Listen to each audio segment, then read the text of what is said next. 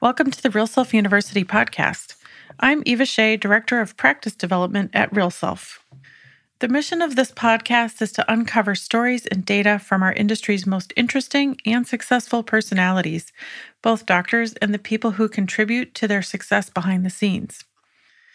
On this episode, I've invited Real Self verified plastic surgeon Richard Reish and practice marketing expert Jeanine DiGennaro, who is the marketing director of Long Island Plastic Surgery Group, to talk about the challenges of marketing inside the largest plastic surgery practice in the known universe. Okay, so I'm here with Jeanine DiGennaro and Richard Reish from Long Island Plastic Surgery Group. What city is that in? Well, we have 9 different offices. You have 9 offices, all on Long Island? 8. Currently 8. 8 different offices. Are you trying to grow faster? 6 of them are in Long Island. We have a very nice office in Park Avenue in Manhattan on the Upper East Side, and we have an office in Brooklyn as well. That's a lot to manage.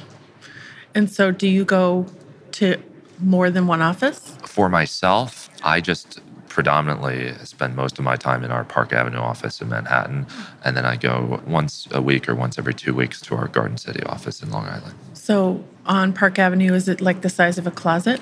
No, we actually have a very nice office. They really designed it well to maximize space efficiency. It's really a beautiful office, and it has its own operating room. It's a Quad A certified operating center. That means it meets the highest safety standards for the entire country. And we see a lot of patients in that office and do a lot of surgery there as well.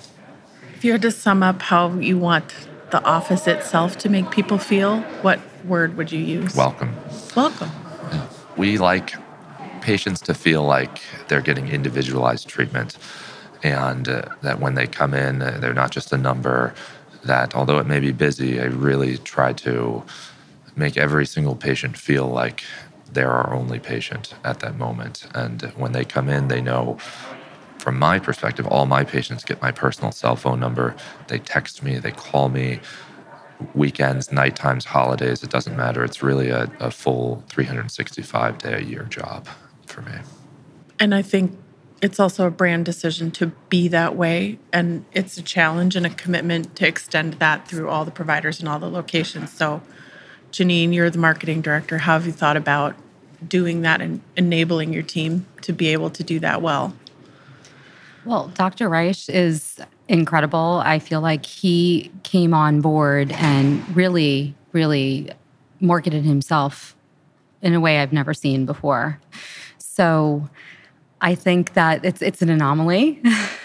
It's easy and it's natural for him. It's very natural for him. I don't think it comes naturally to everyone. I think that surgeons are specialized in what they do, and the fact that somebody could be such a talented, amazing surgeon and also have the capability to market themselves is pretty incredible. Definitely a unicorn. Yeah. Well, I'll tell you, and it was interesting when I first started off in practice. Mentors, other people told me, do not give patients your cell phone number. Whatever you do not give them your cell phone number. You're crazy if you're going to give them your cell phone number. They're going to bother you. They're going to call you. They're going to text you. It's going to ruin your life, and there's no point to it, and you're making a terrible decision. And, I don't know. For me, it wasn't even I didn't even think twice about it. It's just natural. It's just, I don't want someone on the weekend or the middle of the night to have a problem and have to call the person on call or call a nurse or, God forbid, go to an emergency room without speaking to me. Has anyone ever had unrealistic expectations of you because you've given them your phone number? Shockingly, not really. That's what a lot of people are surprised to hear that. I get some patients that'll, text me several hundred times over the course of a month, but it doesn't really bother me that much at all. Usually patients are pretty good about not calling me in the middle of the night unless they have a serious problem. And then when they do, I'm happy that they have my number because we've saved patients a lot of time and problems by just having them be able to get in touch with me very quickly. They're having a problem, I just say, send me a picture. They can send me a picture and immediately we have an answer instead of waiting and waiting and waiting. Do you rely on Siri or do you do everything with your thumbs? No, I do it all with my thumbs. My hands hurt. I was curious if yours did too. I keep trying, but she's just not that smart. Okay, so Jeanine, How long have you been working with this practice? So I started at Long Island Plastic Surgical Group about 8.5 years ago. And it's the largest practice in America. Is it the largest practice in the world? It is the largest, longest running private academic plastic surgical practice in the US, perhaps in the world. It is. And yeah, you ask if anyone else comes close. Not to my knowledge. No. Not to my knowledge. It's a very unique organization. Yeah, it's hard. So it's admirable that you have the size you do and are able to stay as organized as you are and market yourself so well. I'm curious what the size, what kinds of challenges the size has compared to solo or small groups that people just would never know unless they were on the inside. Sure. I think for us, it's communication. I think the larger that we get, the harder it is to keep everybody looped in and communicating. And it's something we're always working on. What kind of tools do you use? Well, internally, we have a lot of meetings. I think, something I've always said is marketing isn't what makes a practice successful. And it's really marketing working in tandem with the surgeons, with the reception team, the phone room, the coordinators, making it a cohesive experience for the patient. So we do a lot of meetings often to make sure we're all on the same page. And we will change our process as needed when we start to see that things are slipping or falling. Yeah, I always think Jeanine has an incredibly difficult job. Thank you, Dr. Reish. She does. Yeah. Because normally a marketing person, they're working with a solo practitioner, one or two physicians, two surgeons, and it's pretty easy to find a middle ground there. When we have 22 surgeons, each of whom has their own idea often about certain things, it is a very difficult balancing act that Jeanine is placed in. So is she empowered to lay down the law and say, this is how we're going to do it? Well, yeah, I mean, she's very skilled at it. Jeanine has a way of guiding people into a certain direction without being overbearing or Thank you. It's a very political way. I think what I've learned, it. I appreciate that. I think what I've learned is I always hear everybody out. I always respectfully listen. And I know that doctors are scientists, right? So in the end, they really respond to data. So if I'm presenting something, I'm going to back it up.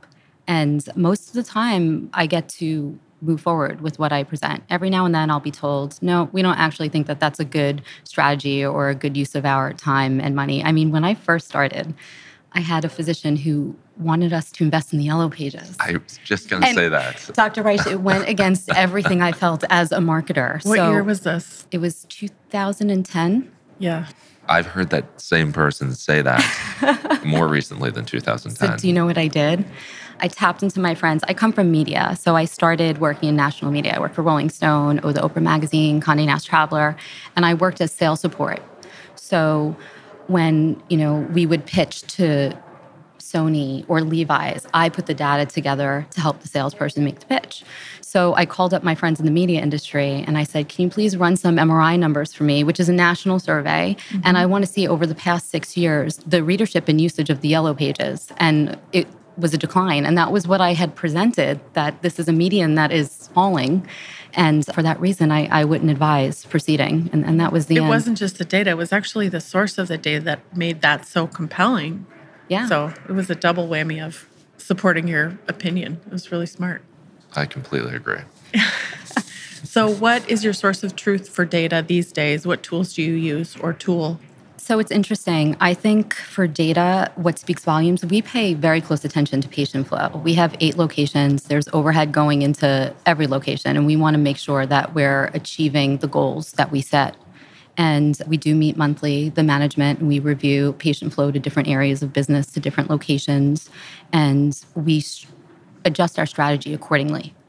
In terms of tools, I'm always looking at Google Analytics too. I feel like the health of our website really backs up how well we're marketing in general. And I'm always paying attention to web inquiries, where are they coming from?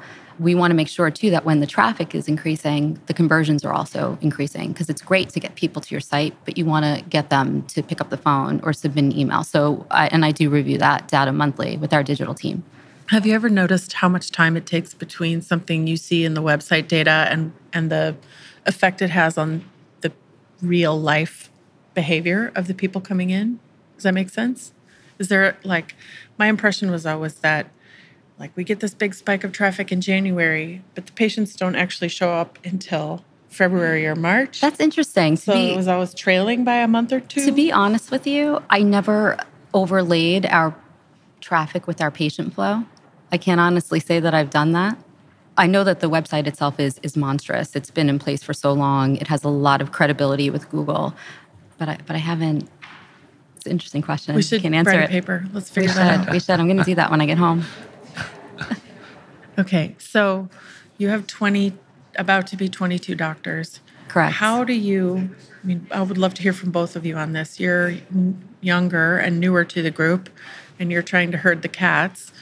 How do you manage egos and disagreements when they come up? I think the nice part about our practice is that it's been in place so long, it's so well established. There is no one boss. There is no surgeon that says, I'm going to tell you other doctors what to do and I'm the boss and this and that. We are governed by a board. And so everything has to be looked at as what's best for the group. What's going to be the best decision that's going to have the greatest impact in a positive manner in our group and not necessarily only for individuals. And sometimes that can, yes, create some problems. But I think for the most part, it's shocking how well we all get along and how well it's run. And in spite of that, you market yourself. You do a lot of marketing on your own because you like to do it on Instagram and on Real Self. And is there anywhere else that you use, or is it just those two? The ASPS Match website as well. The Match website. Does that ever create any conflict, or is everybody okay with you just being out there and doing your own thing? I do my own thing. If someone's going to get mad or jealous of what I'm doing, it's probably because they're not doing that well themselves. And so I don't really let it affect me at all. I'm sure, yes, I'm very busy in our practice. I'm sure there's some people that are probably not that thrilled about that, but it doesn't bother me at all. What are some learnings you've had from that work that you've been able to share with the rest of them to actually help them grow? It's interesting. We've given several talks on the topic. It's all about commitment. There's no secret. You just have to work hard. And I've created a formula and a model that works extremely well for me. I'm able to, through Real Self, through Instagram, get patients to come in from not just New York area, but all over the country, all over the world. So we'll have patients that literally on a Saturday in my Park Avenue office when I'm seeing patients coming from multiple different countries that just for that Saturday. And what I try to tell people is if you market yourself the right way, you increase your net, the zone where you can catch patients from. And when I first started in the group, and I think probably still to this day, a lot of people don't believe, a lot of people who are on the outside of that, other physicians don't believe that. They think, oh, he's stealing my patients. And I look at where these patients are coming from. And I just sort of laugh on the inside because I know that that's just not true. When I have patients coming from the west coast of the country, from New Zealand for a rhinoplasty, it's really remarkable what sort of social media, what Real Self has created, in that we can get patients from any part of the world. But it's no secret how you do it. It's just hard work. We know. Every single day I do this. So there is not a scarcity of interest. There's a scarcity of confidence. It's very true. And there's a scarcity of dedication as well. I give talks on this all the time, and I tell people exactly what I do. It's no secret. Every single day I'm on Real Self. But it's a change to the mindset. It's something you have to take into consideration as you're moving through your day. And, I think for some of our younger physicians, it's easier to do. Yeah. But I think for some of the older physicians who aren't active on social media platforms, it's harder. It can be hard for them, but if you want to, you can still do it. So give me a day in the life of you, the marketing you. Yeah, I'll tell you exactly how I do it. You can throw the surgery part in there too, but I'm really interested in how you make this happen on a tactical level. That's what a lot of people ask me, and they say, is it you, or do you have people doing this for you? No, it's all me. What I do is every morning I get up very early. My surgeries all start at 7 a.m. So I'll get up probably around 4:30 or 4 o'clock, and I'll get to the office or the hospital early. I get there super early. And I bring my laptop everywhere. So I'm automatically, anywhere I go, I'm on my laptop. I'm organizing pictures for before and after pictures, or for insurance cases, I organize pictures. And I have this down to such a science that at 7:10 every morning, an email goes out from Real Self. It has questions. It has about 40 questions that I can start answering for the day. That's my goal. Every day I want to answer all those questions. And so from about 7:10 to 7:22 in the morning, for those 12 minutes, I'll be on Real Self because I get there so early that my cases usually start at 7 a.m. So at 6:30, I start to mark the patient. I have the patient all marked and ready to go. Then the patient goes into the operating room at 7 a.m. At 7:22 is usually when they need me. So I have those 12 minutes. And then every single time in between every case, I'm on my laptop answering questions or responding to emails or having conference calls or doing all sorts of things. And it's all about maximizing time efficiency. One thing that I recently started doing, I just realized I'm so busy at this point and have so much going on that I don't really have time to drive. So I take Ubers everywhere. And I'll take an Uber and it can save me all the time in the world because then when I'm in the Uber, I'm working on my laptop. I have a mobile hotspot that our IT department got me, and I'll just Uber around everywhere and just work You're while like I'm the Lincoln Ubering. lawyer, Dr. Version. But that was the problem is I said, how do I create more time in the day? And you just have to create the time somehow. And then it allows you, to go home and be a normal person instead of immediately getting home and having to do work all the time. So it creating more time efficiency in your day can go a long way. I have a question for Dr. Reish. Do you sleep? Yeah, what time do you go to bed? I try. One thing I'm actually very serious about is getting enough rest every night because I think it's so important that I'm well rested for surgeries. I will see patients or operate 6 days a week. So I do it on Saturdays too.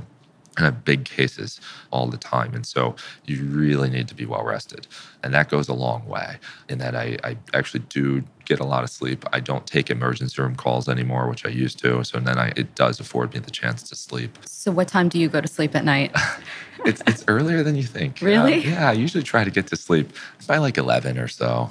Okay. It's not too bad. I used to stay up much later, but then I really make an effort to get a lot of sleep, be well rested, be energized for the morning. And I have very strict rules about other things. I don't drink alcohol during the week. And I just really want to be in good shape for surgery because it's this is serious stuff that we do. And it's someone's life. It's someone's whole dreams on the table in front of you, every single case. And when you do a lot of cases, sometimes people can forget that. But I try to always remember that for every single case I go into. We teach at Real Self that if you want to see your brand reflected back to you, you just read your reviews and see if my brand is being welcoming, friendly, accessible to my patients, and that doesn't show up in your reviews, then you have work to do.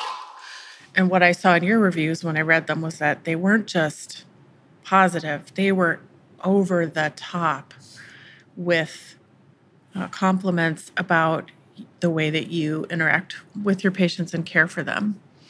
Well, thank you. And so I don't want to be depressing with this question, but do you think you're going to be able to keep this energy level up forever?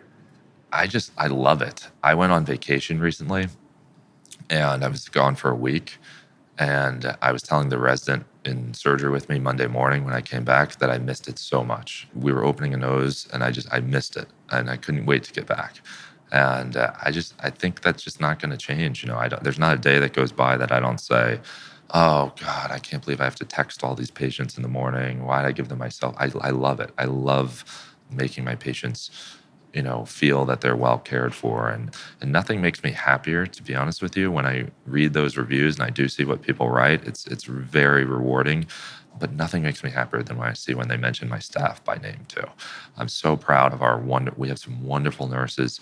I have a very amazing PA who works with me exclusively, and her name's Rachel. All my patients know her, and she's just outstanding and really has taken on that same sort of caring that I do for our patients. I lost the next question. I had it, and it was right here. Oh, Instagram. So you just got married. Yes. And I noticed that you posted quite a few photos of your wife on Instagram and that she's tagged. And then you can actually go look at her Instagram. Yeah. As soon as I see that, I feel a little bit vulnerable on your behalf. And so I wonder if you've thought about how much of your personal life you're willing to share. It seems like more than most that I look at.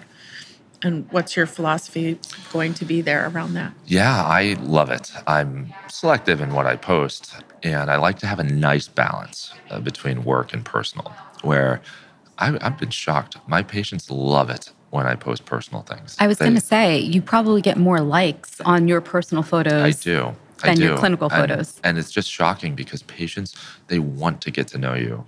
They want to know your family. They want to know what you do outside of work. And that's been the most surprising thing to me of all. They love it when I post pictures of my wedding or my wife or my honeymoon. Now, I'm not one of these people that's, ever you're not going to see me posting a video drinking in a club or dancing, making a rap video in the operating room or something like that. It's just not my personality, or, I think some people go overboard with it and they're a little too cavalier on their Instagram pages. And I think that's a mistake. I think you want, every time you sort of post something, you should ask yourself, do you want your patient who you're going to be operating on Monday morning seeing this? And I think some people should ask themselves that before they post. There was a surgeon really early in my career, I think it must have been around 2005, I was a lot younger, who I took out for a drink, and we ended up staying out until 2 o'clock in the morning and drinking all the way through. And he had a case at 7 a.m. And I was so offended to the core for the patient who was supposed to be in his care. I've seen that before with some surgeons, unfortunately, and I can agree more with you. We have such a duty to our patients to be well-rested, to be at our peak level of performance every single case. And so I think you just really have to be careful about that, and also, quite frankly, about what you show and post on Instagram. I always, whenever I talk about this and I'm giving advice to other, particularly younger surgeons, I always tell them, just don't post anything with alcohol in it. If you're having a casual drink with colleagues, partners from work, and we go out and we have dinner, I always actually tell everyone, just put, if you're having a glass of wine or something, put it down for a picture. There's no reason for that to be on your social media page. And I think people just have to be very cautious about what they're doing. I see people, and I'm sure Jeanine has seen it too, where I am literally shocked and appalled at what they put on their Instagram page, where they'll be in a surgery with the patient asleep and taking off, let's just say it's a tummy tuck, taking off a big piece of tissue and throwing it to each other across the room, or dancing to a rap video. And I just think, why on earth would you, number one, do that? Why would you post about it? It's really shocking. I think if you have any hesitation too, just as, Should I be posting Yeah, this? then you probably shouldn't. I have a folder on my computer called the Hall of Shame, where over the years I've collected all these bad examples, and excised tissue is one of my most popular entries in the Hall of Shame, because patients don't understand that. Then they feel disrespected by it. So Jeanine, you were here this morning talking about Instagram on a panel with several other really smart people, and curious what kinds of questions were asked by the audience in the Instagram. You were talking about Instagram, so tell us more about that from this morning. Sure. Well, it was a great panel. It was Dr. Heather Furness, Dr. Paco Canales, and Dr. Karen Horton. And unfortunately, we all went a little bit over with our presentation, so we couldn't field too many questions. But we definitely, one of the ending questions we had was, how can you do Instagram efficiently? Because while we talk about this all the time, Dr. Reish, it's not, you don't have to put thousands of dollars into it. You got to put your time and your commitment and your dedication towards it. But that's worth something too. So, and I mentioned this earlier in our talk, I feel that it's a change in your mindset as you're moving through your day. Think of the story that you want to tell. Instagram really is about a day in the life. You want your brand and your practice to come to life. You want people, when they walk in the door, to know exactly what to expect. And I would add, you want the user who's looking through their phone to stop and say, what's that? With whatever you post. What is that? And that's the secret sauce. This is what makes them stop and look at something and engage with it, is when they, in their mind, go, what's that? Agreed. And I think while the caption is important, it's again, getting them to stop the scroll and take a look and wanting to read the caption. Yeah, I think something interesting that Jeanine just brought up was that for my Instagram, I have spent $0 on it. It's a tremendous ROI for that. $0 investment for a lot of marketing power. But as Jeanine said, it's a tremendous time investment, but it's well worth it, in my opinion. Do you think it's going to continue? Instagram, absolutely. So one thing that is sort of the elephant in the room on a lot of these panels that Jeanine's been on, and something that people don't really talk about, is buying followers on Instagram. A lot of people do it. And unfortunately, a lot of people in our society do it too, meaning ASPS and all the societies. And it's out there.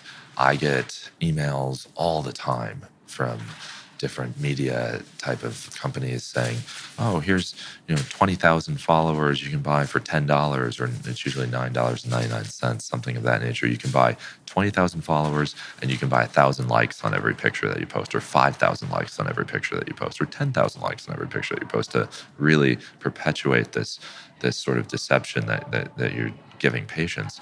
And I have countless examples in my mind of surgeons out there who've done this, and they'll be, suddenly they jump up to 16,000 followers on Instagram, and then for the next year, they're still stuck at 16,000. And their posts get no engagement. Exactly. The engagement is and very so low. Now certainly there's some people out there that have very popular Instagram accounts who are surgeons, who I'm not, talking about that, but there's definitely people out there who bought followers. We track them all. We actually know where they all are. And there's brands doing it too. So Yeah. it's an epidemic. And I do believe it's a violation of the ASPS Code of Ethics, because you're buying, it's almost like buying reviews. You're buying endorsement that's not necessarily authentic. I agree. And it's a big problem. And it's something that we're actually thinking about writing a paper on with my residents, is looking into this and using some sort of, trying to find some algorithms to discover. But it's very difficult to track, as I'm sure you know.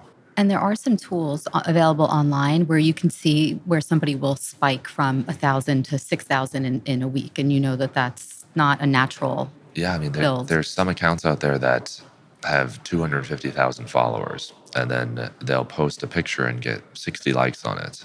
Right. It doesn't make any sense. And then some, maybe a little further down the line, they'll start renewing their lease on the buying of likes, and then suddenly they'll get 10,000 likes. It's really, I think it's something that needs to be looked into by the society. I understand that you can buy engagement on posts too. Wow. Which is really scary. Wow. Yeah. So I think we're just at the beginning of understanding the cause and effect of that. But my guiding principle in marketing has always been that you're going to get caught eventually. You'll end up further behind than whatever gain you made by cheating. So I just have never cheated. And I know you haven't either. I completely agree. Everyone has a superpower. I have a feeling I know what yours is. I'm going to ask Jeanine first. What's your superpower, Jeanine? Eva, this wasn't in the questions you sent me. Surprise. I'm going to have to think about that. I think he said it earlier. It's being very diplomatic. That de-escalating things. I think so. I think I'd have to say that in all areas of my life. I try to diffuse and be very diplomatic. They're lucky to have you doing that. Thank you. I'm not sure if that was quite the most interesting answer. What would you say your superpower is? Absolutely work ethic. It's just everything I built has been based on work ethic and dedication to that. Where did it come from? I can tell you, growing up, my parents got divorced when I was about 12. And a year after that, very unfortunately, my older brother was diagnosed with Hodgkin's lymphoma, and had, at the age of 14, had to go through a year of chemotherapy and radiation treatment. And it was the worst time in our lives. And we were really, our family was torn apart. My brother had this terrible illness, and we didn't think he was going to make it. And it was that time, just taught me to really, that's when I really got into my studies and really started getting an interest in medicine as well. And it was just a time that taught us a lot of perseverance in the face of adversity. And, it has a happy ending, though, thank goodness. My brother went to remission, and he's now a surgeon as well with 3 children. But at that time in our lives, it's just something There's certain things that drive people, I find, and that's the pivotal moment in my life where I look back and I think, gosh, that really influences me every single day. Every single time I go into surgery, I think about this every day of my life. And He's your older brother? He's my older brother, Yeah. and it really just drives me to want to be the best I can at everything in order to give back. I feel like I owe a huge debt to medicine and to society, and I feel like that's what drives me to really be the best at everything that I can be. Thank you for sharing that. Thank you both for sharing your stories. This has been really interesting, and it's exceptional to know that you're out there doing the work that you're doing. So thank you. Well, thank you so much for having us. Thanks. It was a lot of fun. Thanks for listening to the Real Self University podcast. The mission of Real Self is to create a world where every investment in modern beauty is worth it. And the mission of Real Self University is to help aesthetic professionals do just that. If you'd like more information about becoming Real Self verified, go to realself.com/network and enter referral code podcast to receive preferred rates. I'm your host and producer, Eva Shea. Our post-production is by Daniel Cruiser. If you'd like to be a guest on the Real Self University podcast, have feedback or questions, email university@realself.com. Support us and help keep this effort going by subscribing to our podcast on Apple Podcasts, Spotify, or wherever you get your podcasts. All of our learning and practice development resources are available on demand at university.realself.com.